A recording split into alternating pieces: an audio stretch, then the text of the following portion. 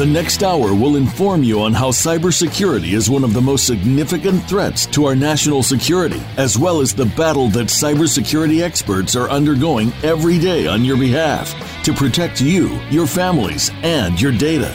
Welcome to Task Force 7 Radio with your host, the President and CEO of Task Force 7 Radio and Task Force 7 Technologies, George Reedus. Hello, everyone, and welcome to episode number 97 of Task Force 7 Radio, the voice of cybersecurity.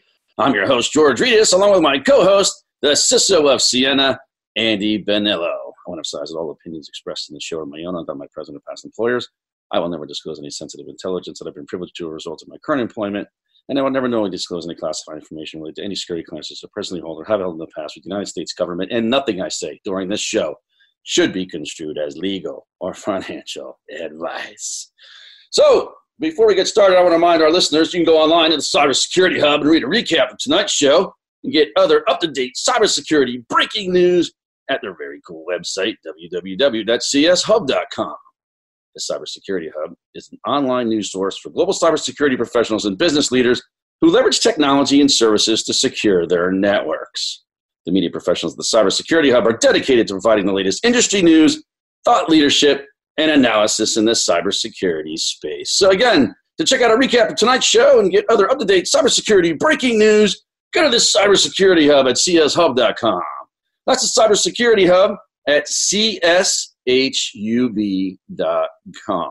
So, my main man, Andy Benillo, kicking it last week with Ed Cabrera, and he's the Chief Cybersecurity Officer over at Trend Micro. He's one of the leading cybersecurity companies in the industry, and they got on the show to talk about the risk and threats and vulnerabilities that cybersecurity professionals are facing today. And the show got a huge response from our audience. It's actually one of our biggest weeks ever on the show, and that just goes to show you how much respect is out there for Ed. And, Ed got into the details on what many people are really interested in, and that's the details about the who, the what, the where, the how, the why, the whole report, right?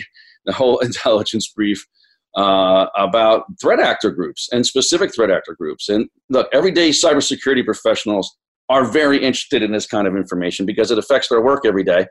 And the everyday folks out there that are just interested in cybersecurity are really fascinated by these underground cybersecurity groups, or they're not cybersecurity groups, they're cyber organized crime groups, that are attacking our way of life every single day, right? So it's the adversary. So who is the adversary? And that's very interesting to folks, and it should be. So the importance of actionable intelligence in every single intelligence-led program cannot be understated, right? It just can't be understated. I think, Ed also talked about the importance of cybersecurity awareness in every corporate culture, which I think is a lot bigger of a challenge than people seem to think it is. I think it's, I think people are underestimating, how difficult it is to actually shift and move an entire culture in a certain direction.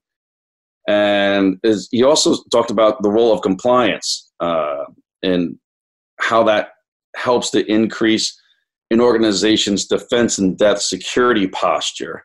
There is a role there, right? And we talk about this a lot.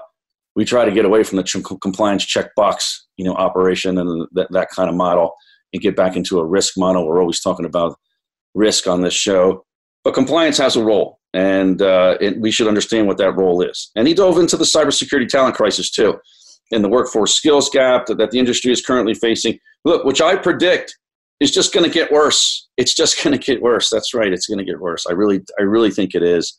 And I think we'll dive into that more in an upcoming episode. But that's right, ladies and gentlemen. I think it's going to get a lot worse than it is. And it certainly doesn't seem to be getting any better. And I think I know why. Cabrera wrapped up last week's episode with co-host Andy Benillo by discussing how threat research drives innovation and the creation of disruptive technologies, which is very cool. So the show was totally badass. If you missed it, not to fret, ladies and gentlemen. You can always watch us or catch us on playback. Not watch us yet, but you will soon. Catch us on playback on your favorite playback medium. It's right at the top of your TF7 radio playback library. So don't miss Ed Cabrera, the Chief Cybersecurity Officer of Trend Micro. On last week's episode, that's episode number 96 of Task Force 7 Radio. Well, if you're listening to us live on Voice America right now, or maybe someone just sent you a link to this episode, You might be wondering how you can listen to all the previous Task Force 7 radio episodes on playback.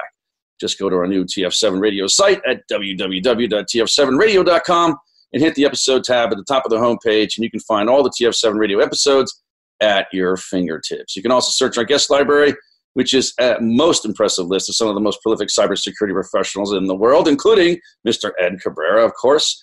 Last week he was on the show. And, of course, we have our news section, as well as you can check out the latest cybersecurity news and just sync up with all the other TF7 Radio listeners out there. You can write comments on the news articles. It's just a lot of fun. And we're on at least 11 different playback mediums now. We made it easy for you to find them all. Just hit the subscribe button at the top right of the homepage, and you'll see your entire selection of playback mediums. And most importantly, you can subscribe to our show right from the TF7 Radio website, which is really the best way to stay connected to the TF7 family. This way, you will get all the TF7 Radio updates right from the site. And as the site gets more robust, you'll get notified about TF7 extras, encore episodes like the one we'll be posting this week. And I can't wait to see who it's going to be, because I haven't even chose that encore episode yet. These encore episodes do really, really well. They're some of the most listened to episodes that we have in TF7 Radio. And we throw them out there once a month, just to remind everybody in case you missed it. We put it right at the top of the library, and people love it. So check us out, folks, www.tf7radio.com to hear any of our episodes at your convenience, 24/7, 365, anytime, anywhere around the globe. And as always, whatever you do, don't forget to subscribe. We love it when you subscribe, folks. We love it. So we got another great show for you tonight. We're going to have the Chief Technology Officer of InQuest, Pedram Amini, on the show with us this evening. And before becoming the CTO at InQuest, Pedram was a director at Avast, and then he was a founder at Jumpshot. And Jumpshot was huge, right? It was a solution for the identification and removal of deeply entrenched malware that had a successful exit for the company, right? So it was a very good deal for him, very successful entrepreneur and technologist. And we're going to ask him a lot about how he did this and how he got it done, especially in the entrepreneurial space. You know, we just had David Raviv on not too long ago. We were talking a lot about startups in the cybersecurity space. So we're going to get Pedram's take on this, because he's done very well in this area. So before Jumpshot, he founded the Zero Day Initiative at Tipping Point, where the intrusion prevention system was invented. Very cool. At Tipping Point, he built and managed the world's largest group of independent researchers in the cybersecurity industry, which is to date the predominant source of all Microsoft vulnerability discoveries, which is something that I learned just this week. So it's a very interesting fact. And he has historically spent much of his time in the shoes of a reverse engineer, developing automation tools and processes. And you know what? We're going to get into the trenches a little bit with him about that tonight, and what reverse engineering really is, you know, what this means to the industry, what it means to your career, how important of a skill set is it for white hats to have, and what kind of people are really best at reverse engineering. So I think these are very, very cool questions to ask someone who is so successful in the space and has so much experience being a white hat in reverse engineering and hacking and everything else. So Pedram was formally presented and given training courses at Black Hat. I think he just spoke at Black Hat a couple of weeks ago, and numerous other information security conferences globally. He holds a cybersecurity degree from Tulane University, and he's the author of the book, Fuzzing, Brute Force Vulnerability Discovery. So it's time, folks. It's my pleasure to welcome to the show the Chief Technology Officer of InQuest, Pedram Amini. So Pedram, welcome to Task Force 7 Radio. Thank you very much. Thanks for having me. Hey, it's a pleasure to have you on the show. And I want to start off today's show with talking with you about some of the more basic definitions and sort of level setting some of the terminology that we often use in this business. And, you know, whether you're at work or whether you hear it on the news, it's very important to understand exactly what some of the words that we say all the time mean. I mean, you hear these words all the time, like hacking and vulnerabilities and exploits and even risk and operational risk and things like that. And then we'll get into some of the more complicated stuff, and I think in the second and third segments of the show. But I just really want to take advantage of your expertise and having you on the show. Because whether you're a novice in cybersecurity or you work in cybersecurity every day in your career and do this all the time, you know, ad nauseum, 7 days a week, right? Especially if you're in ops. I think it's really good to go over some of this stuff once in a while, because some of these terms, they're often interchangeable, and it can get confusing And we hear them all the time. So it's really good to level set and to understand and follow the conversation properly. So really, you have a lot of experience in reverse engineering and hacking and taking advantage of vulnerabilities. What exactly is a hacker? How would you define a hacker? Yeah, so everyone's got a little different way of defining this word. But for me, truly, a hacker is just someone who has a tenacious curiosity, someone who can sit down and focus on something to completion, can take a device or a piece of software and, through lateral thinking, make it do something that it wasn't originally designed to do. It's a pretty big definition there, but that to me is what a hacker is. So it sounds to me like someone's got to be have an intellectual curiosity about the way things function and the way they're engineered to really be a hacker. Yeah, and then you got to get in there, get into the guts of it, whether it's code or hardware, and then find a way to manipulate that system to make it do something neat. And this could be something that's as trivial and clever as, for example, you've seen those talking fish on the wall. You push the button and it starts singing. Yeah, I've seen a guy. Yeah, I've seen a guy take that thing and make it into an Alexa. Right, so when he calls Alexa, that fish looks up off the wall and takes the command. That's a cool hack. So how do you think these guys get started in this space? I mean, surely somebody doesn't wake up one day and just say, hey, I think I'm going to be a hacker. I mean, that's the way it does work. I mean, I don't know. I'm certainly not a hacker. So what do you, how do people get started in this space? What happens? There's a variety of ways. I mean, if you go back to, the late 80s, the 90s, I think most guys kind of got their initial fix in this world by playing around with the phone system. These are your phone freakers, as they were called back in the day. Whether it was collecting manuals that they would take off of an AT&T truck or, just, messing around with the phone system. That was one way that folks kind of got into the space. Today, though, it's really anybody who's got a passion for it and can put in the time can really get into the space. If I'm ever asked by folks, hey, I want to get into that world, or, my kid's got an interest, how do they get started? I tell them it's just passion over time, equals hacking. So how did you get started in this space? How did you get into hacking? How did it interest you? What happened in your life that said, hey, look, told you, hey, look, this is what I really want to be involved with in my career, and I want to do this every day? Yeah, I've always found the space interesting, just technology interesting. Even at a super young age, I used to watch BattleBots. I'm talking about 7, 8 years old. I was watching BattleBots with a passion. If I could drawing back, maybe the first legitimate hack I can think of was I got some uncles in Germany, and I was hanging out with them over the summer. They lived in an apartment complex, and there was this series of garages behind them. And I had, I was 8 or 9 years old. I'd taken apart their garage door opener, and I noticed that there was a series of dip switches, these toggleable pins in there. And so I just started playing with them, one by one, playing with the different patterns until I figured out how to map each garage door to the individual pin mapping.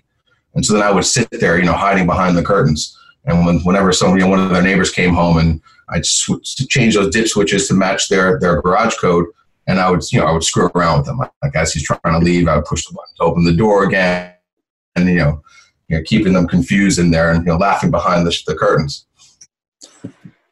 So I think this is almost embedded in people's personalities as growing up as kids. Most people who are hackers, I think, from what you're saying and from what I've seen in my experience, know that they're interested in this space at a very young age. Somebody doesn't wake up at the age of 35 and say, "Oh man, I'm interested in hacking." That doesn't happen often, right? Yeah, I think it's a fair assessment to make. I mean, there's certainly going to be exceptions to any rule, right? But I think that's a fair generalization. So when you're talking about risk, and we talk about risk all the time on this show, right? And we try to drive that home, that we try to get off the compliance checklist here and get into really mitigating and managing risk. It's important to understand what a vulnerability is, and how do you define a vulnerability in the conversation that we're having. So in your mind, how do you define what a vulnerability is in the cybersecurity space? Sure. So, a vulnerability already exists, right? It's some logic fault or, some other weakness that exists. And let's talk about software here. So there's some logical opening that it creates an opportunity for someone who can discover that vulnerability to make that software behave in an erratic way. On the low end in terms of risk, maybe they can get something to crash, right? Denial of service. That's going to be a less of a risk exposure. On the on the more severe end, perhaps that vulnerability is exploitable in the fashion that you can actually get that software to now run arbitrary code. So if we're looking at, for example, maybe a web server, and perhaps there's an issue with that web server, receiving a large request. On the low end, maybe we can make that web server crash. On the high risk side, perhaps we can make that web server suddenly run a piece of malware that we've passed over to it. So on the reverse end of that, I guess, is the exploit. And you just mentioned, creating an exploit to take advantage of the vulnerability. How would you define an exploit and how it works in the risk conversation? Yeah, so the vulnerability exists, sitting there in the software. It's something that was overlooked, or maybe even just by design. The vulnerability exists. An exploit is then the mechanism that takes advantage of that vulnerability to do something. Whatever that something is will be up to the exploit author. But that's the differentiation between those two words.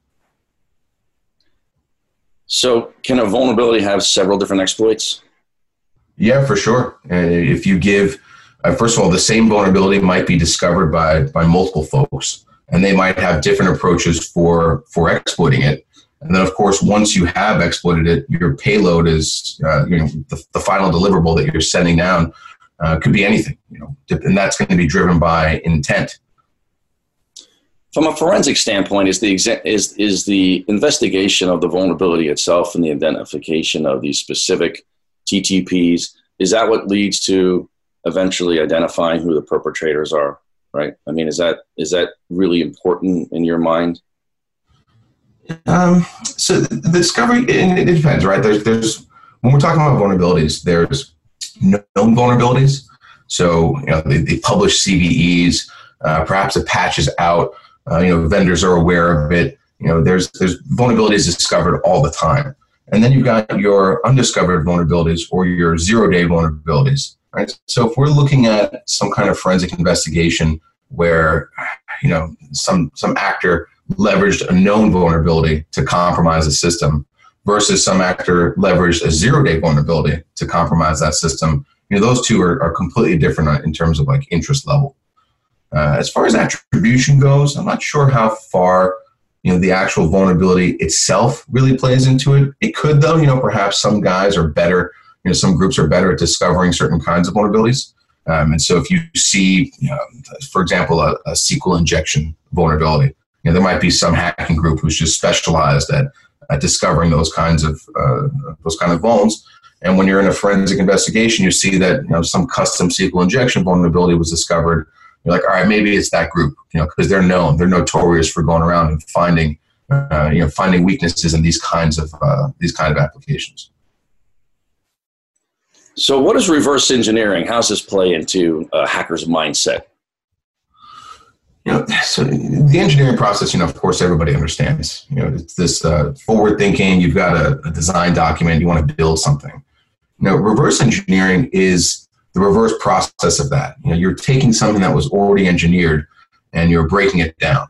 So when we're looking at a piece of hardware, perhaps it's, opening it up and getting under the hood and determining, what chips exist, what capabilities it has, really figuring out like, what can this thing do? On the software front, software reverse engineering, you're taking a look at compiled code. So, a software engineer may write high-level source code. It goes through a compiler, and that produces a binary that is, essentially built on machine code or assembly language. So a reverse engineer will go take a look at that binary and now work it back towards the source code. He doesn't have access to the original source code, but can see the actual machine code that's being executed by the system itself. So reverse engineering is really looking at that low-level software and trying to figure out how does this thing work, and then taking that a step further, how can I find a vulnerability in this piece of software, a vulnerability that can then be exploited. So what is fuzzing? I hear a lot about fuzzing. What is fuzzing, and how does it play into to this conversation and the common lexicon of risk? Yes. So, when we're talking about discovering a vulnerability, one way of doing so might be the reverse engineering process. I might sit down with a piece of a Microsoft Windows software, for example, and just meticulously start taking it apart, documenting it for myself, tracing how user inputs might be used and how I might be able to abuse that. It's more of a methodical, slow-moving process.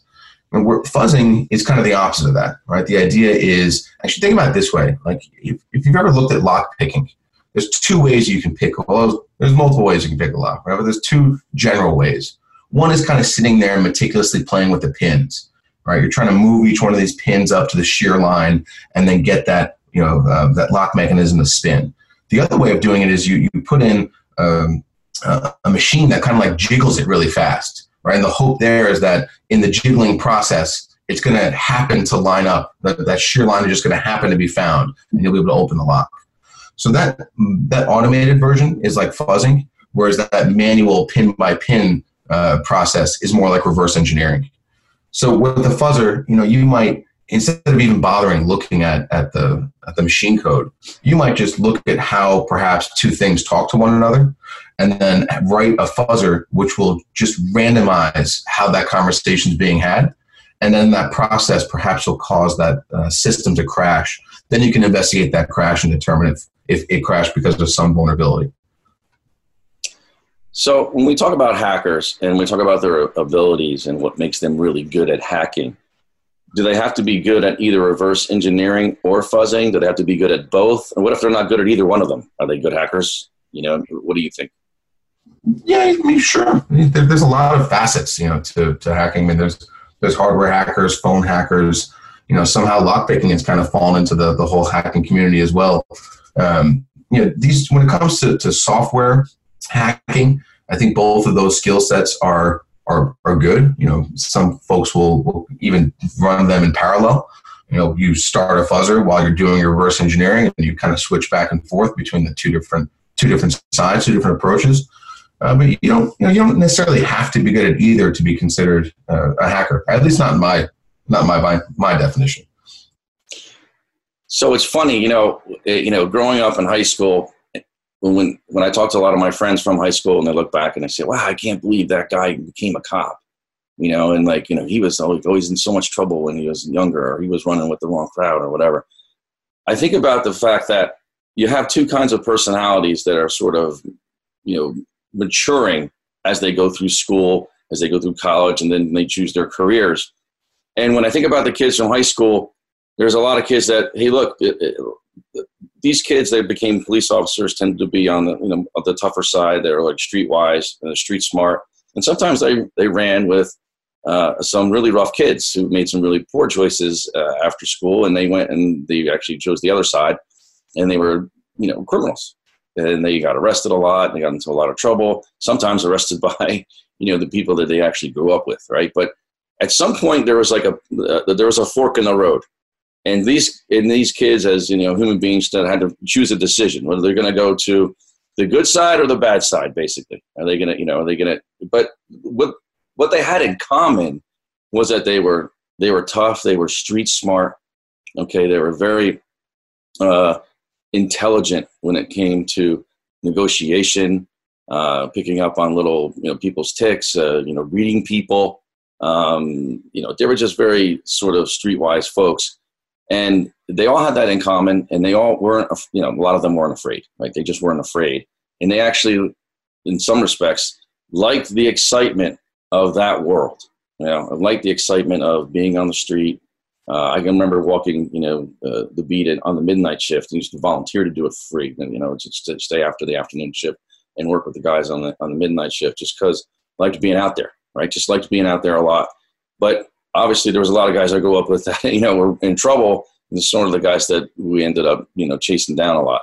But I feel like in some respects, there's an analogy to be made when it comes to being a hacker, when it comes to being, whether you're a white hat, a black hat, gray. And we'll get into this, into this more in the second segment. But what makes someone decide in your mind And then I think this is an open-ended question that, I don't think there's any right answer, but it just seems to me at some point they say, hey, I'm going to go work for a Fortune 500 company. I'm going to work for a red team. I'm going to work on a pen testing team. I'm going to try to take what excites me and what I like to do every day and put it towards something good and something productive, create jobs, protect critical infrastructure. Or I'm going to be the guy that says, hey, look, I'm just going to go wreak havoc, right? And sometimes it's not even for the money. Like the money's not even a motivator in a lot of these cases. What are your thoughts on all that? I mean, do you have any specific thoughts when it comes to why they do what they do? It's a really interesting question. As you were asking, I was kind of thinking about it. I think some of it is kind of out of your hands. It just kind of, it's where you fall in. I'll give you an example. Like, just looking at my own career, I was probably pretty lucky because I was messing around with systems all the time. For example, when I was in university, I went to Tulane down in New Orleans. I must have hacked the school systems, a half dozen times. And I did it out of, not out of a nefarious intent, but just out of curiosity. It was neat. I was there. It was the biggest network and computer system I had like exposure to.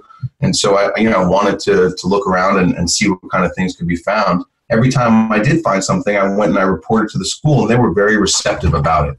They were very supportive, like, oh, it's really cool. Like, you should meet and talk to this guy. How can we fix this? How can we prevent it from happening again? Consider if that would be received differently. If I would have gone there and been treated with, if they would have assumed that I was being malicious and maybe I would have gotten in trouble, that could have dictated my path. All right. So I think in some cases, depending on how you're received, you might go down one path or the other. Because say, in that same example, I was encouraged, I made more contacts, I kept going down more and more of a white hat path.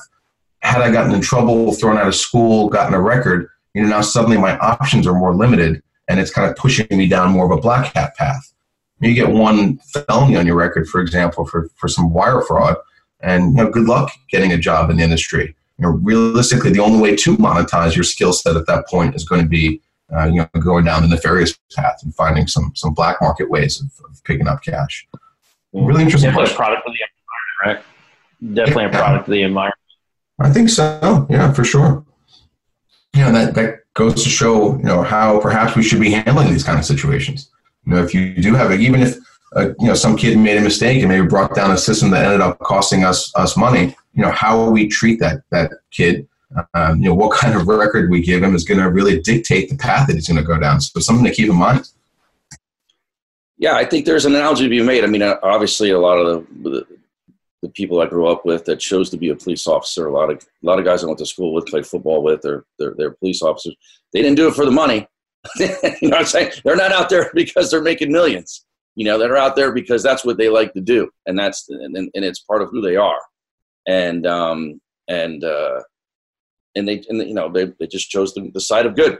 And I think a lot of people who say, "Oh, I can't believe that guy is a police officer." You should go to bed at night and thank your lucky stars that guy's a police officer out there protecting you, who understands how the streets work, who understands how to operate in a very volatile environment to keep you and your family safe. And the same thing sort of goes, I think, into the mindset of these hackers, right? We got to understand what makes these people tick, because I think it's a real fine line between the path that they choose in life. I mean, we can identify these folks earlier on too and get to them, before they make bad choices. I think that would make a world of difference, because I'm kind of seeing, at least in my experience and the people that we've arrested and, in the Secret Service when we were enforcing, 1030, a lot of these people didn't have someone that they could go to that really understood them.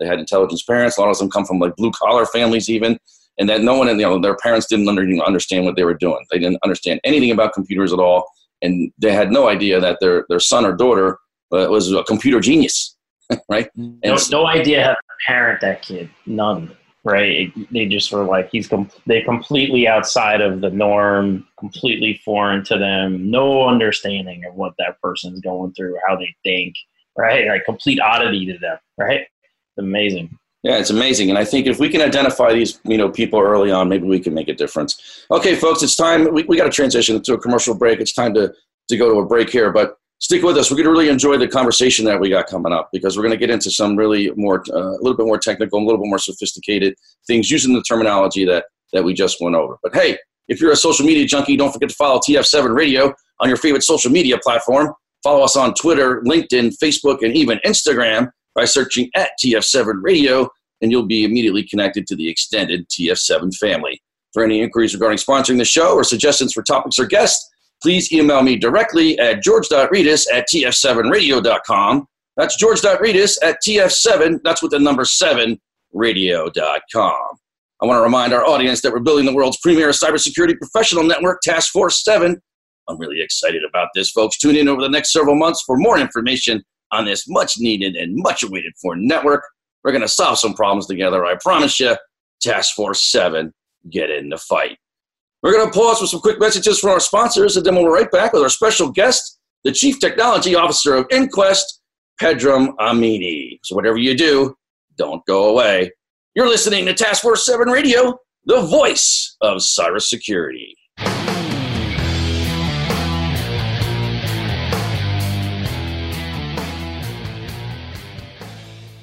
Become our friend on Facebook. Post your thoughts about our shows and network on our timeline. Visit facebook.com/Voice America. Account takeover is the fastest growing form of cyber attack. Criminals exploit compromised accounts for financial gain, often causing irreparable and long-term damage to finances and reputation. Many companies think they're protected. They believe using a password manager, multi-factor authentication, behavior-based technology, password rotations, or solutions that scan the deep and dark web is enough. Yet the account takeover problem only continues to get worse. SpyCloud combines human intelligence and automated technology to prevent account takeover for your customers and employees. We recover stolen credentials early in the account takeover life cycle before the credentials are sold on dark forums. Check your exposure for free at spycloud.com. As CISOs manage known malware attacks, they also contend with the unknown unknowns. With 24/7 hacker innovation, where do CISOs place their next security investment bet? Find the answer with SINET.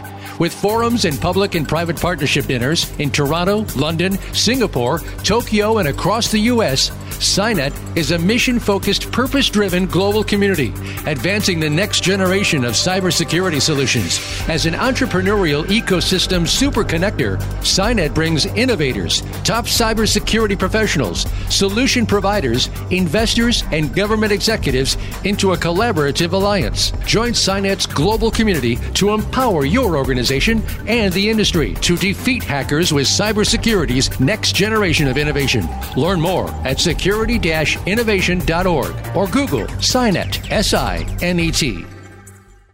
Email is having an identity crisis. It's just too easy for attackers to spoof trusted brands or even the government. That's why over 80% of email attacks are based on fake identities. The solution is to stop the fakes before they get to the inbox. That's why enterprises use ValleyMail.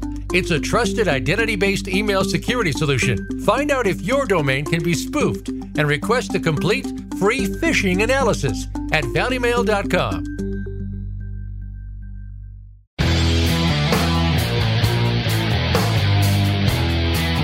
You're listening to Task Force 7 Radio with George Reedus. If you'd like to find out more about our program, please visit the website at taskforce7radio.com.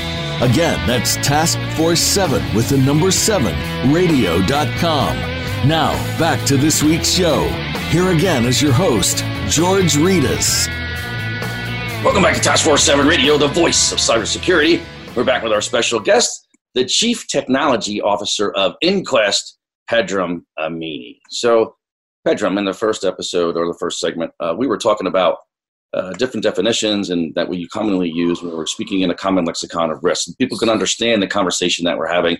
And like I said, it didn't matter whether you're a novice in cybersecurity, whether you do this every day. It's sort of important just to sort of level set every day to make sure we're all talking about the same thing, right? So now that we have some of that sort of groundwork in place, and we have that, we're level setting for the conversation we're about to have, I want to talk a little bit about the vulnerability and exploit markets, you know, the black hats, the white hats. And I mentioned this before in the previous segment. So can you tell us a little bit about that and what's your perception of these different markets?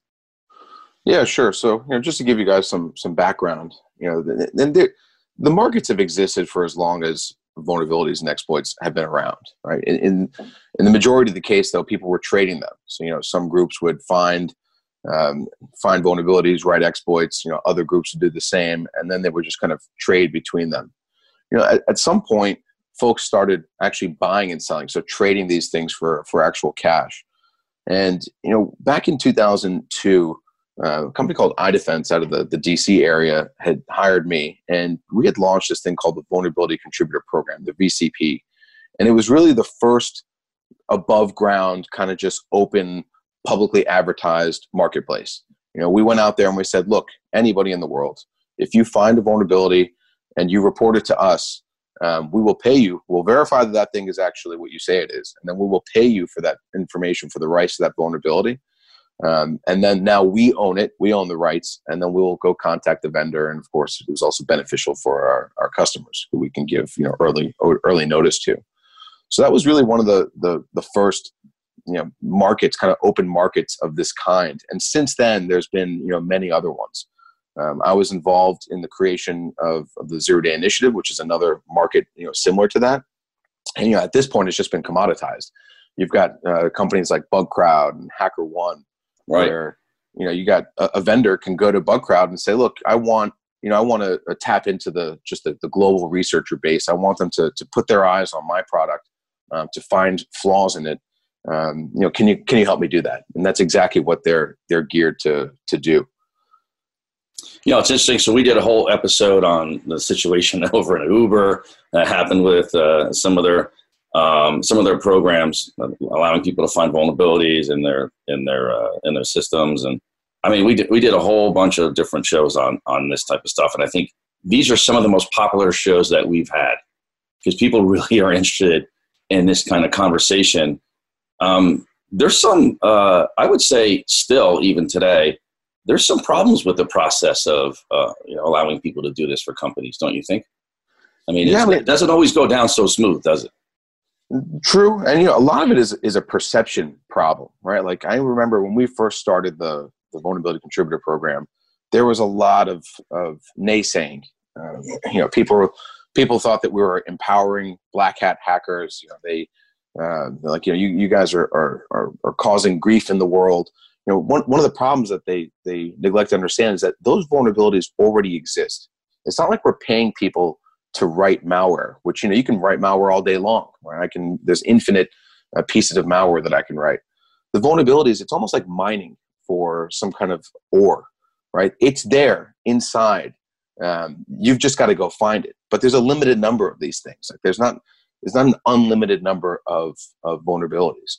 So what we're essentially doing is paying people to do that mining, to unearth these vulnerabilities in a responsible fashion. Because the sooner you know about it, the sooner you can fix it, the better that posture of that software becomes. I think the key phrase here is in a responsible fashion, right? Because in some instances where the problems have existed, some of these people who found these vulnerabilities have actually had access to and even extracted in some sense, in some cases, PII and IP from the company. And that becomes a problem, right? Because then, do notification, and this is a legal issue, and I don't know, this is not really a question for you, but the problem comes is, does notification to customers actually have to happen after that, even though this person's doing this as part of this program? Because technically they're not, they don't have access, they're not supposed to have access to this information. They don't have authorized access to that PII or IP. And I don't know. I think there's a whole lot of issues that haven't been resolved yet. But these programs are definitely, I think, very beneficial to companies when they're used the right way. You're highlighting the process issue and gap, but I think to some extent it starts with the perception and, like Pedram's saying, the perspective of each side, and almost trusting the motivation of the person who's finding the vulnerability and disclosing it. Right. And that's really, it comes down to communication problem of the entire population, right? Because they put it out there. They don't say, okay, you 10 guys, they just put out a program. Okay, if you come to us and you tell us we got those vulnerabilities and we can patch it, then we'll give you a certain amount of money, and depending on, A, B, and C, right? But so you don't know who these people are before they find the vulnerability, right? That's the problem, no? Sure. Yeah. Yeah. So two things to throw out there, right? One of the things is we're talking about when we're talking about discovering a vulnerability that's going to involve the release of PII, you're looking at attacking a service there, right? Like Uber, for example, has some software they're running on a platform, and if they're actually allowing people to hack their production servers, you're talking to a service that is connected to real data. So with both the VCP and the ZDI, we didn't allow that kind of thing. So we were not buying vulnerabilities in services. We're buying vulnerabilities in software. So you would have to go download that software, set it up in a lab, kind of tear it apart there. And it's its own little ecosystem. There is no feasibility for that to cause any kind of like PII issues, right? You're not attacking something that's in production. Now, for companies like Uber that want to get guys hacking on their services, what they really should be doing is spinning up a secondary copy with test data. That way, even if there is a successful hack, you're going to get fake customer information, not real customer information. But taking that even further, though, let's just say, for the sake of argument, that one of these hackers are able to get access to that data. I mean, that vulnerability is there. It's exposed to the public. If not then somebody else. Maybe some nation state will go and find that vulnerability, exploit that vulnerability, take all the data, and not even tell anybody about it. So, as far as I'm concerned, even in the case where a hacker is seeing things they really shouldn't be seeing, better them in that environment with that intent than somebody else who's just going to take it and dump it or who knows what else. So what was it like? Go ahead, Andy. You got something? Yeah, I had a quick question, a little follow-up. So Pedram, I liked how you mentioned she, right? And we've talked a lot about, workforce diversity and highlighting, successful women in cyber and in IT. From your perspective, what can we do better to attract more women into the hacking community? Yeah, I mean, so we could certainly start at a younger age, kind of expose. So look, I'm about to be a father of a daughter. We've got our first due at the end of September. And so, congratulations. Thank you. Congrats. And my intent is to treat her the same way that I would treat a son. Like, I find hacking neat. And so I'm not going to, if we do get a Barbie doll and it has the capability of being taken apart, like, we'll take that thing apart and, we'll play with it. Like, it's, I think it's important to expose, both sexes equally to all things, whether it's computer hacking or, even combat sports. Like, I'm equal opportunity, with experience. But then, the other thing is, and personally, I've never seen this firsthand, but you see so many stories of it. It's not the most conducive environment to females because there's a lot of jerks out there that make it difficult. It's heavily male dominated now, and there's a lot of jerk behavior, and you see it, at conferences. You hear about it at hackathons.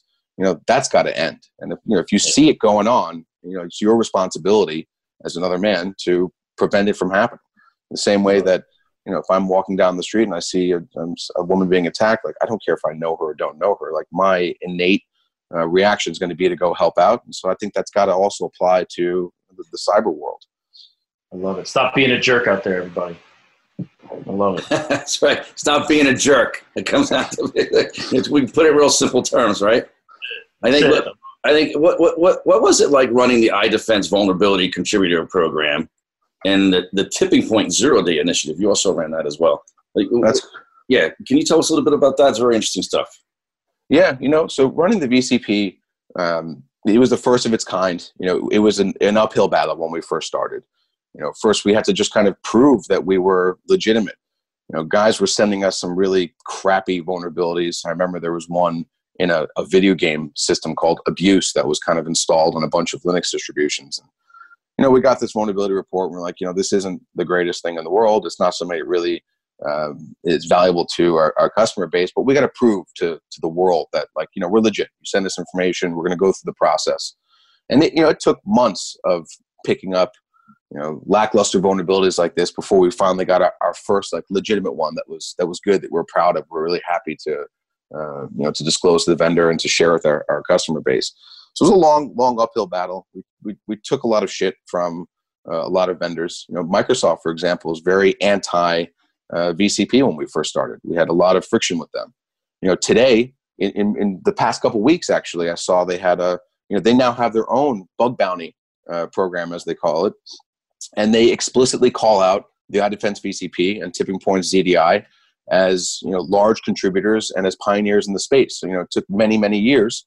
Talking about from 2002, almost 20 years. But they, people have turned around. They've come to. Now, I ran the VCP from 2002 through 2005, and then I was hired by Tipping Point, moved down to Austin, Texas, to start this zero-day initiative. So that was really neat because I got to start from scratch. Right, I learned about all the things that made the program good, the things that made the program not so good, and we got to reinvent it from scratch with a more altruistic posture. And that was really exciting because at that point, I had built some clout and rapport. A lot of the researchers, they knew of me. They knew of me from both a researcher as well as from the perspective of a respectful vendor. Like, we're not going to take your stuff, right? If we can't reach an agreement, at the end of the day, you've already shown us your work. So, I need to essentially forget about it. But in the process of telling me about it, if we can't reach a financial agreement, you've already shown me everything. So I had built up the trust, and that was really exciting. I mean, to date, that program is the number one discoverer of CVEs, of Microsoft vulnerabilities. I mean, if you look at the stats, it's almost one major vulnerability released a day, maybe even up to 2 a day now. So really neat experience. So I got to ask you this. I mean, with all your experience in this space, what's the hardest platform to hack? What's really when you're like, oh, this is going to be a challenge. Like, this is. Yeah. Well, I'm sure I'm going to get a lot of slack from listeners, on this front, but I worry, no fear on this. Yeah. I would say the market is going to be a good way of defining this, right? So if it's cheaper to purchase a vulnerability in a platform, that's going to be easier to hack. And if it's more expensive to purchase a vulnerability in a platform, that's going to be more difficult to hack, right? Like, you can just let the market kind of decide, what's easier and what's harder to hack into.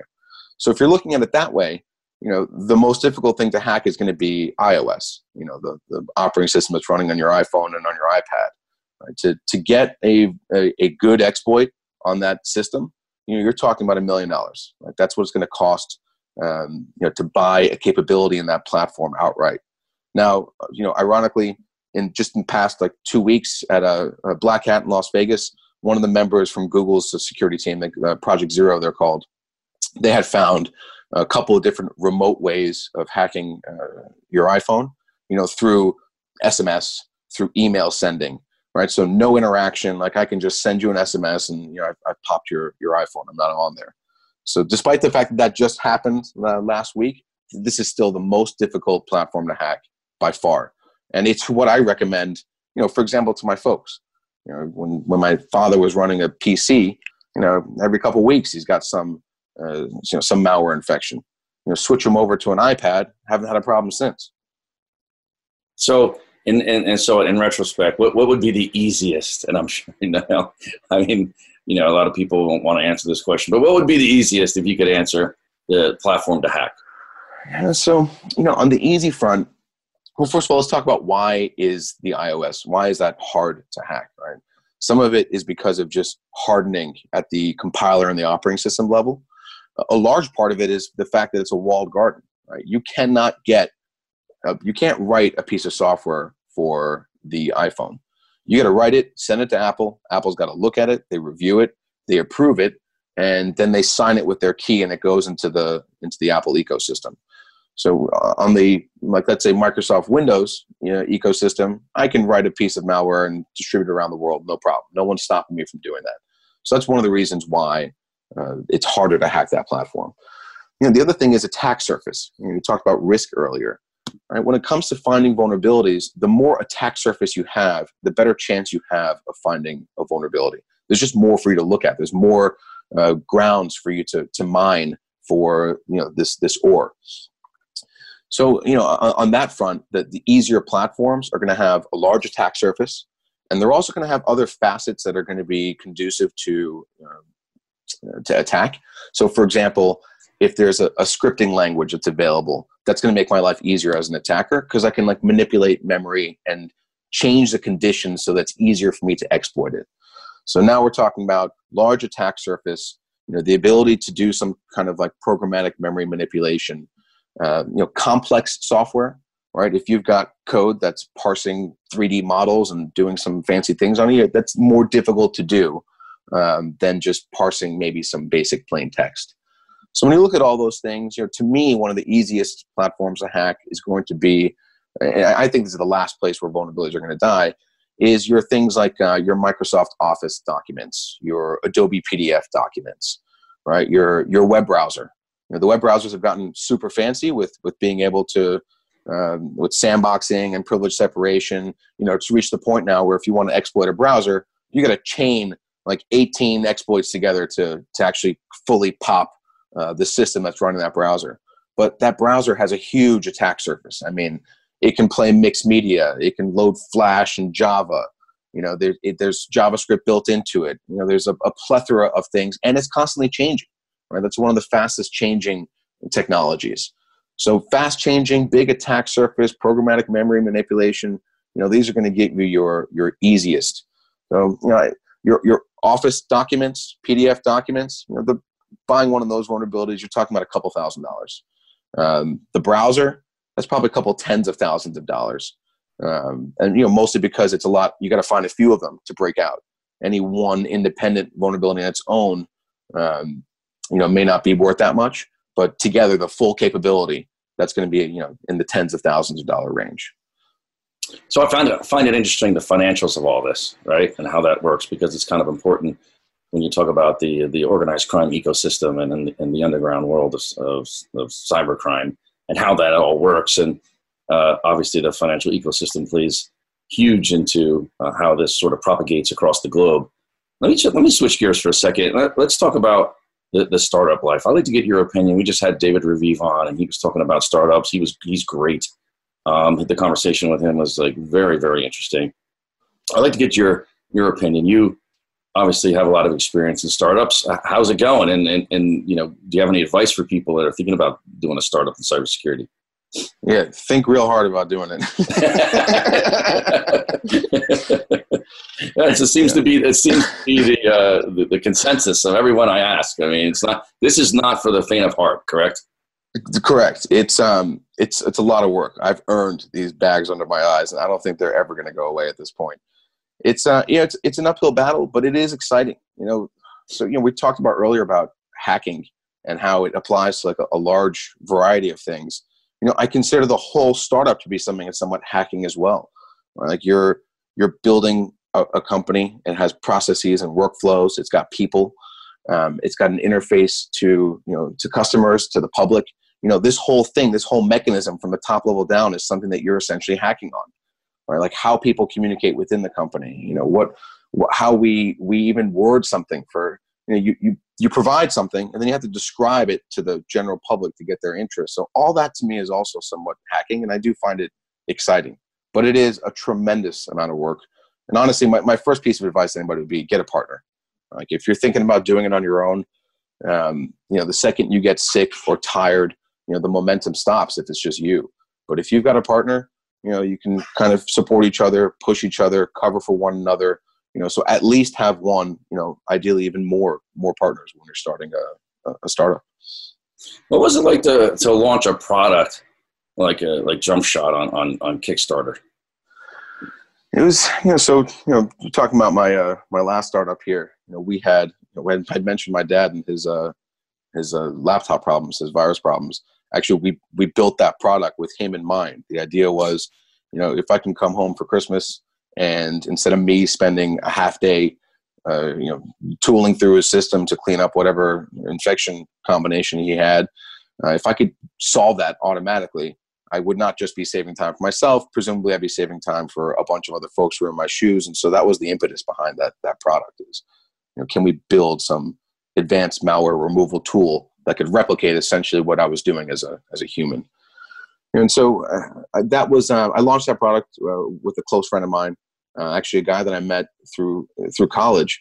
His name's Dave Endler. He's 6 years older than I am, so we never actually went to school at the same time.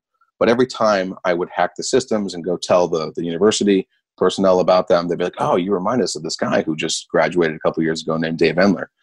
And so Dave and I actually ended up working together at iDefense. We did the VCP together. Then we did the ZDI together. And so when HP bought Tipping Point, neither one of us wanted to work at that, such a large firm. So we left and we launched Jumpshot, kind of a garage startup, just the two of us. It was very exciting times, and it reached a point where it took us about 2.5 years of development to get it to a point that we were proud enough that we can actually, try it out on an actual customer's computer. So we thought to ourselves, how best can we get this thing out there? And, Kickstarter was pretty new at the time. At this stage, everyone's heard about it, but, back then it was still pretty new. I want to say we were the first, cybersecurity product to ever get launched on it. At the time, we're in the top 10 biggest tech projects to ever launch on it. I'm sure we're nowhere near even the top 100 at this stage, but it was exciting. It was really neat. It gave us, all of a sudden we went from 0 to a couple thousand users. It held our feet to the fire for the first time, with the 2.5 years kind of R&D hidden in a cave. You don't have any real deadlines. You can, outside of the fact that you're running out of money, once you make a promise to a bunch of people, it's really important for you to make that deadline. And so it was a huge value for us. I think the decision to launch that product on Kickstarter really did kickstart our whole endeavor. So tell me a little bit about posturing for the exit, right? So I'm talking to a lot of companies right now that are saying, hey, look, I'm looking for someone to get someone to acquire my company, and I have to do A, B, and C to get myself in a better position to look more attractive to a potential buyer. How important is that posturing, and when does that really start? I mean, you have this, I think this initiation phase, then you have this growth phase, and then if you want to break it down to 3 different phases, and then you have this sort of posturing for the exit and to get acquired. How important is it? How hard is it? I mean, I think a lot of it is luck. If you study there's many variables when it comes to startups and acquisition and success. And if you study the large, a large volume, large corpus of data, seemingly the most important thing, and that's something that you really can't control, is timing, right? The same 2 teams of equal value with equal great ideas can come out, and one of them is just better timing than the other, and the one that had better timing is the one that's going to be successful. So that's just something that's out of your hands. The way I like to think about it is you're essentially taking a shot. You're lining up your arrow, you're checking the wind, you're thinking about your distance, right? You're doing all these things, and then you're taking a shot. What happens from there? It could be a gust of wind. Maybe the target moved. It's out of your hands. But that's the best thing you can do, is just take the best shot you can. In terms of posturing for acquisition, there's 2 things there. On the one hand, from day one, you got to be thinking about it in the sense of, even how you do the company agreement, the stock agreement. If you do it one way, your taxation is going to look different than if you do it another way. Obviously, it's a lot better to get hit with a capital gains tax than it is to get hit with a income tax. So the way that you structure the company from day one has to be done in such a fashion that it's aligned, for this kind of a future thought. On the flip side, I don't think you can think about the acquisition process, from day one. You got to think about delivering a product that provides value to a customer base and just iterating on that daily. And then the acquisition kind of comes as a natural side effect of that daily grind. So it's amazing to me how many people don't think about taxes as their primary liability. They think about taxes and they think about, okay, after that, then I have expenses and overhead and things like that. But they don't consider taxes and tax management, and they just ignore it. And it's their biggest expense, right?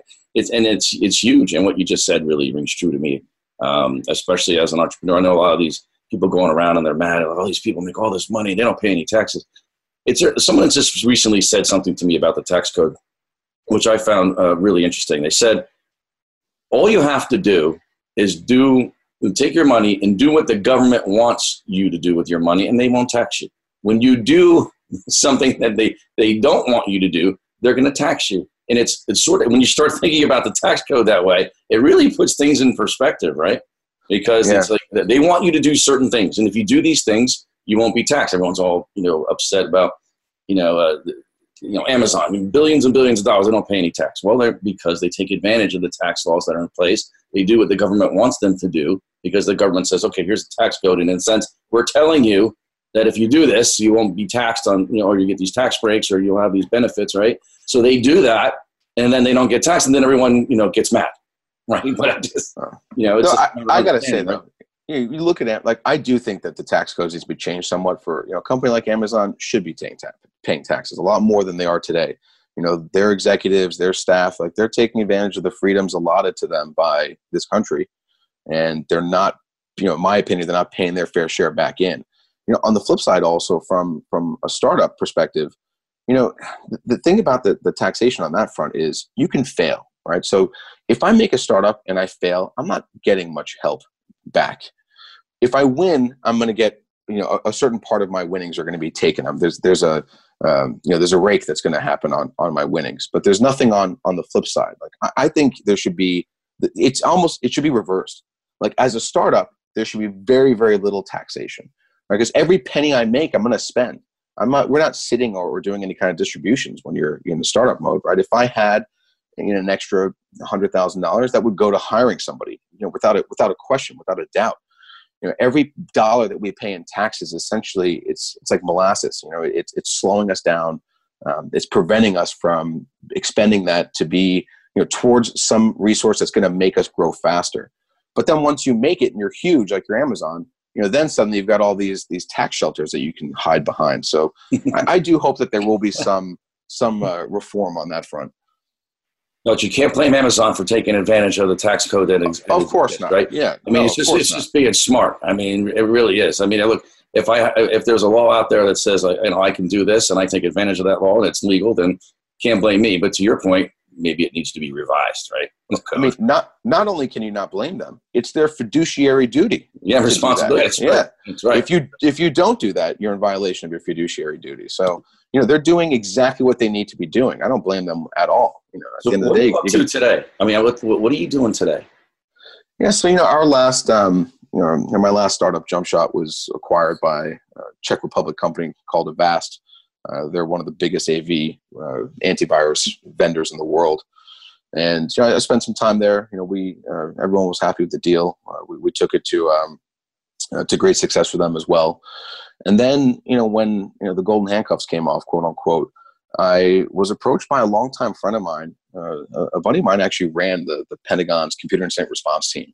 And so when I was at Tipping Point, we had picked up a good relationship because, we were very curious to see if any one of our zero-day vulnerabilities were being exploited in the wild, right? Because we knew this from personal experience. Sometimes we would get two different researchers, two different sides of the planet, within the same 6 weeks, they would send us the same vulnerability information. They had different ways of finding it, maybe different ways of exploiting it, but we knew from personal experience that overlap in discoveries was commonplace. We saw I've seen more zero-day vulnerabilities than probably most people have, but it's not, statistically on the grand scheme of things, it wasn't anywhere near the huge corpus of them. So for me to have seen overlap, I knew that there was going to be overlap elsewhere. And we figured what better place than to go find that kind of exploitation, in one of the biggest, most attacked networks on the planet, right? The Pentagon at the time was the biggest office in the world. I think now it's still the third biggest office in the world. So, my buddy Mike ran that SOC, the Security Operations Center there. And in the process of us working together, towards that project, we just became friends. We really respected one another's work. And, when I came out of the Jumpshot acquisition, he approached me. He's like, "Look, we've been building this homegrown tool. It's like, that we have access to everything. And, while our goal is to provide a secure pipe, we've built this homegrown tool to kind of help cover the gaps. Do you want to take this thing to market with me?" There's folks who are interested in picking up, and I immediately jumped on the idea. I'm like, "This is fantastic. I'd love to." So look, tell us a little bit about who the typical customer of InQuest is. Who uses InQuest, right? And what differentiates InQuest from some of the other tools? And I just want to, we don't do enough, an analysis, I think, of some of the products out there. And I just want to get your view, obviously, as a founder and CTO of the company. Yeah. So, similar in mindset with the Jumpshot product, like, hey, can I automate what I'm doing? Can I shrink myself down into a USB stick and plug it into a computer and automate that process? It's somewhat of a similar idea behind InQuest as well. Can we take a SOC analyst, someone who, a human being who's got, limited time in his day and can be tired? Can we take that person and shrink them down into a box that's ingesting network traffic and replicate what he or she is doing at scale? That's kind of been the thought process behind it, right? One of the problems that you're going to see just across the board is there's a talent gap, and that's not getting any better. It's only getting worse. There's more data, less people, less skill set. There's just an explosion of work to do, and there's not going to be enough people to do it. There's no solution to that problem other than automation. So that our key thing there is automate the typically mundane tasks that a human being was doing to free up their time and their cognition to do what they do best. So that's kind of the real differentiator, is how deep we go in terms of like the work and analytics that are being performed. We're trying to approach human levels of analytics, so then we can expose data in a way that allows a human to even take that further. Like, look, you guys have carried the baton this far. Let's automate that. And now you can take the baton even further now that you've freed up your time. All right, Pedram, we got to take another short break to hear from our sponsors. We're running a little long right now, but stay with us, folks. We're going to talk about election hacking and cyber warfare. We're even talking about the dangers of nation states, self-driving cars. It's all coming up on the next segment of this episode, so stay with us. We'll be right back with more from our special guest, the Chief Technology Officer of InQuest, Pedram Amini. You're listening to Task Force 7 Radio, the voice of cybersecurity.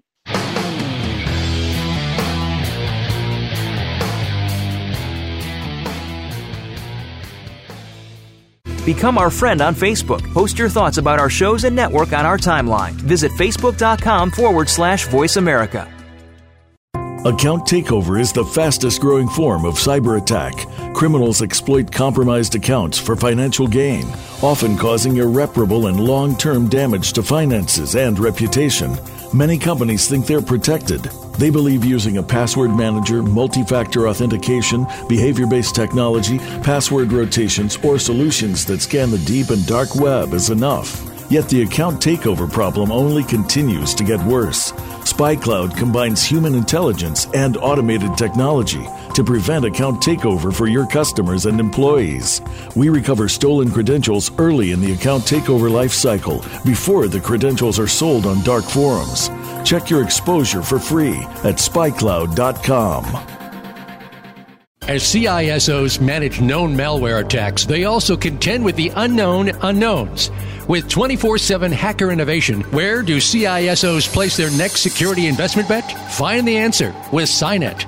With forums and public and private partnership dinners in Toronto, London, Singapore, Tokyo, and across the U.S., SINET is a mission-focused, purpose-driven global community, advancing the next generation of cybersecurity solutions.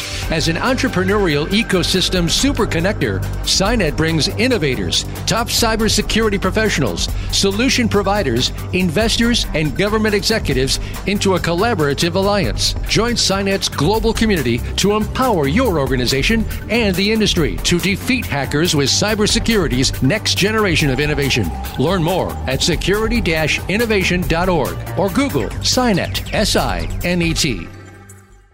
Email is having an identity crisis. It's just too easy for attackers to spoof trusted brands or even the government. That's why over 80% of email attacks are based on fake identities. The solution is to stop the fakes before they get to the inbox. That's why enterprises use ValleyMail. It's a trusted identity-based email security solution. Find out if your domain can be spoofed and request a complete free phishing analysis at valleymail.com. We're not your typical security vendor. In fact, the script for this ad was written by an engineer, not a marketing guru. Because at SOC Prime, we're focused on features that matter to our users. Our threat detection marketplace has over 30,000 cross-platform SIM and EDR rules. Our downloadable Sigma, Yara, and Snort detections can be deployed with just a few clicks and are mapped to the MITRE ATT&CK framework, enabling quicker and more strategic detection. With support from SOC Prime's veteran team and our community of contributors, we bridge the blue team skills gap and cover emerging threats with daily releases of new content. Nearly 3/4 of the threat detection marketplace is free to download. Register for free at tdm.socprime.com with promo code RADIO2019 to receive one free key to unlock premium content. That's tdm.socprime.com. Promo code RADIO2019.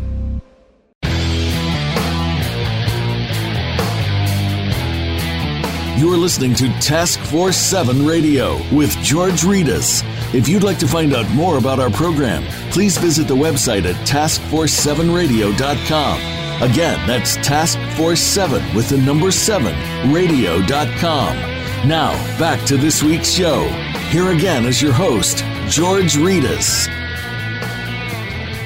Welcome back to Task Force 7 Radio, the voice of cybersecurity. We're back with our special guest, the Chief Technology Officer of InQuest, Pedram Amini. So, Pedram, I'm really anxious to get into some of these topics that we're going to talk about right here. We've been talking about election hacking and cyber warfare and a bunch of other stuff on we've had whole episodes on these topics here on Task Force 7 Radio. What are your thoughts on election security these days? Yeah, there's really two facets to this, right? One is your actual security of the voting devices. Can votes be changed, manipulated, etc.? And then the other aspect, and I think that risk is not as bad as potentially people seem it to be. I mean, you go to like a Black Hat or a DEF CON conference, you see guys are able to hack these election machines. But that's because they have direct access to them. And while it does seem that the Russians were trying that angle as well, I don't think that outcome was as bad as the other facet of the hacking, which is more of the perception, the fake news, the manipulation, the essentially the molding of the zeitgeist to change people's public opinion. That, I think, is a much bigger risk, especially in a day and age where everyone's living in an echo chamber of information, and the machine learning capabilities allow us to do things like deep fakes and just create entire videos of folks talking and arbitrarily getting whatever message you want out there. So I think this is a huge topic. I don't know if you think, is it getting enough attention with the political candidates today? I mean, I know everyone's saying, well, the election security benefits the Democrats, and then another one says, well, election security benefits the Republicans. And so, I mean, look, election security benefits us all. The weaknesses in the security and who's attacking us, I think, is a little irrelevant in terms of what side benefits. Yeah, and I think I totally agree. So these, election security protects democracy. I don't care if you're Democratic or Republican. That is the fundamental basis of the whole system, and it's key for it to be secure, not just in the voting machine, but also in the perceptions and the news that's out there. Like, something has to be done for sure, and not enough is being done today, and I don't think enough attention is being put on it either. On the first episode, the pilot episode of Task Force 7 Radio, I asked Secretary Chertoff if we were in a cyber war. And I asked several people after that, and I like to talk about this topic from time to time because I get a lot of different opinions on how people want to sort of posture that conversation and be very careful in the words that they choose. What are your thoughts on cyber warfare, and are we in a cyber war today? I would say yes. I think it can certainly escalate further, but I don't think without a doubt that we're not in a cyber war. I mean, I think, decades from now, when we look back at this time, probably the biggest heist ever in the history of time is going to be the information heist. All the data that's been stolen from the U.S. by, foreign nation states, predominantly China. I mean, look at even things like the OPM hack. This is the Office of Personnel Management. Presumably this was the Chinese. They got access to all your cleared personnel. Their PII from them got leaked in that hack. What is the purpose of that? Probably in preparation for future escalated cyber war. You build a database. Yeah. Yeah, it's interesting. I mean, I try to bring attention a lot to the the theft of all the stolen information and IP from the United States, specifically from China, that's been used to advance their economy. It's been to advance the technology they use, to advance their military. It's just incredible to me, and it doesn't get enough attention at all. And I don't know why the public doesn't seem to care. They should, because China is literally stealing your children's futures. I mean, stealing everything that our ancestors, the people that came before us, our families, our fathers and mothers and our grandparents and our great-grandparents fought for to get us where we are today. A lot of people gave their lives for this country, and they're just stealing it from us. And it really winds me up, man. I got to tell you, because of my background and some of the information that I've been privileged to over the years in the course of my career, this kind of stuff, I just don't understand why it doesn't get more attention. What do you think we should do to bring this more to the forefront? I know it has a lot to do with the trade talks too. It comes up in the trade talks, and I appreciate the fact that our government's bringing this out when it comes to these trade negotiations with China, and then that we're playing the hardball with them, because we need to. Something needs to be done. Yeah, I mean, the people care what they're told to care about, right? It needs more coverage. It needs more discussion, more dialogue, like we're having here. I mean, you don't have to, in terms of like proof, it's so blatant. I mean, look at their latest fighter jet. It looks suspiciously like our F-35. Yeah. You don't have to be a rocket scientist to figure this out, right? Yeah, you look at the pictures, right? Yeah, you don't need to be a Lockheed engineer to see that was clearly, stolen IP. Now, jokes on them, as that, I guess that plane didn't turn out as well as we wanted to. Seems to be a lot of complaints about it. But in the same way that we talked about the Amazon taxes and how it's a fiduciary duty for them to take advantage of the tax laws, the door is open. It would be silly for them not to take advantage of it. So it's not about, I don't think we can ask them to stop. At the end of the day, we have to change our systems to make it so that it's not possible. So how do you rate the various nation states out there? First, from nation state capability in cybersecurity, and then as an adversary to the United States, considering their motives and what they want. Who's the most dangerous to the United States? And then those two different lists. Well, it's obviously this is all speculation because, at the end of the day, what does anybody know? Specifically, what would I know? But I would say that number one by far still is the U.S. You look at, what I consider to be probably the most impressive piece of code ever written. Look at like the Stuxnet virus. Yeah. That's, at this point, it's pretty much common knowledge. We wrote that with the intent of slowing down the Iranian nuclear program, and with great success. I mean, that thing is just a work of art. It chains together a number of zero-day vulnerabilities. It's able to jump air-gap networks. I mean, it's got rootkits for programmable logic controllers. It really is just it's a piece of art. But then second, to us, and I don't know how much longer they're going to be second for, is China. Part of it is because they've got a bigger talent pool to draw from. Like, just look at the Olympics, for example, right? Like, they've very quickly caught up because when you have a large population, you have a much higher chance, just statistically, of finding someone who's going to be a great pole vaulter or a great computer hacker. So I see them closing the gap very quickly. Where's AI fit into this battle? We've talked about it a little bit on the show. I'd love to get your take on the arms race between AI, between nations, and how does that factor in? Yeah, I mean, look, if the ML and AI today is not general AI. I mean, there's certainly a race to get to that point. It's definitely going to provide a huge advantage to whatever nation controls or invents, or really births that technology. In that regard, I think we still have, some edge.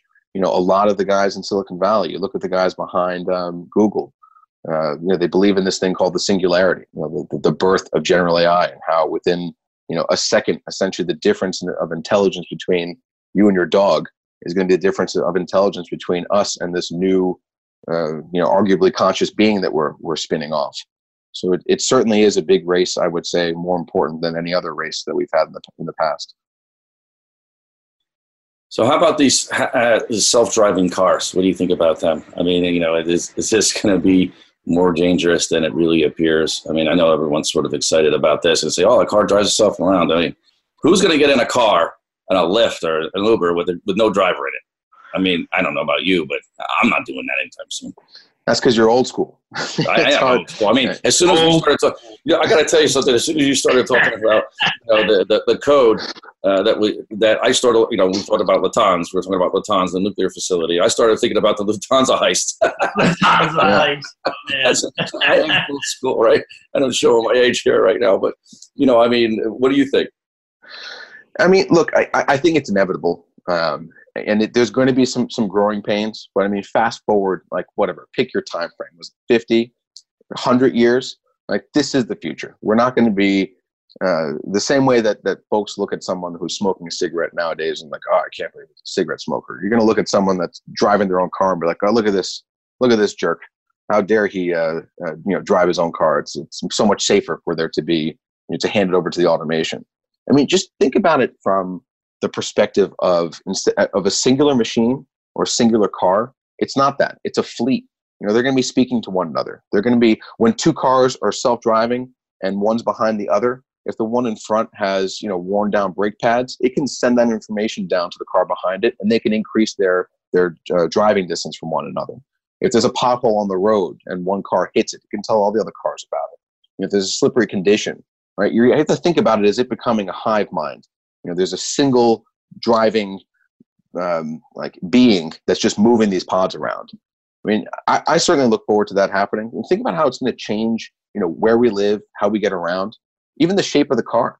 If you and I can get in a car and face one another and just have a conversation or take a nap, and then 6 hours later we appear somewhere completely on the other side of the country, I mean, that's valuable for us for just getting around. For me, I think of my car would have to be a bowling ball. Oh man, Pedram, look, I really appreciate you coming on the show. I can't wait to have you back. And like we were talking about on the break, let's get together soon. There's a lot to talk about. I really appreciate it. Yeah, no, thank you guys for having me. It was a pleasure. All right, folks, it's time to go. But before we do, I want to remind our listeners to visit the Cybersecurity Hub to read a recap of tonight's show and get other up-to-date cybersecurity breaking news at www.cshub.com. That's the Cybersecurity Hub at cshub.com. Thanks for tuning in. You're listening to Task Force 7 Radio, the voice of cybersecurity. Stay frosty out there.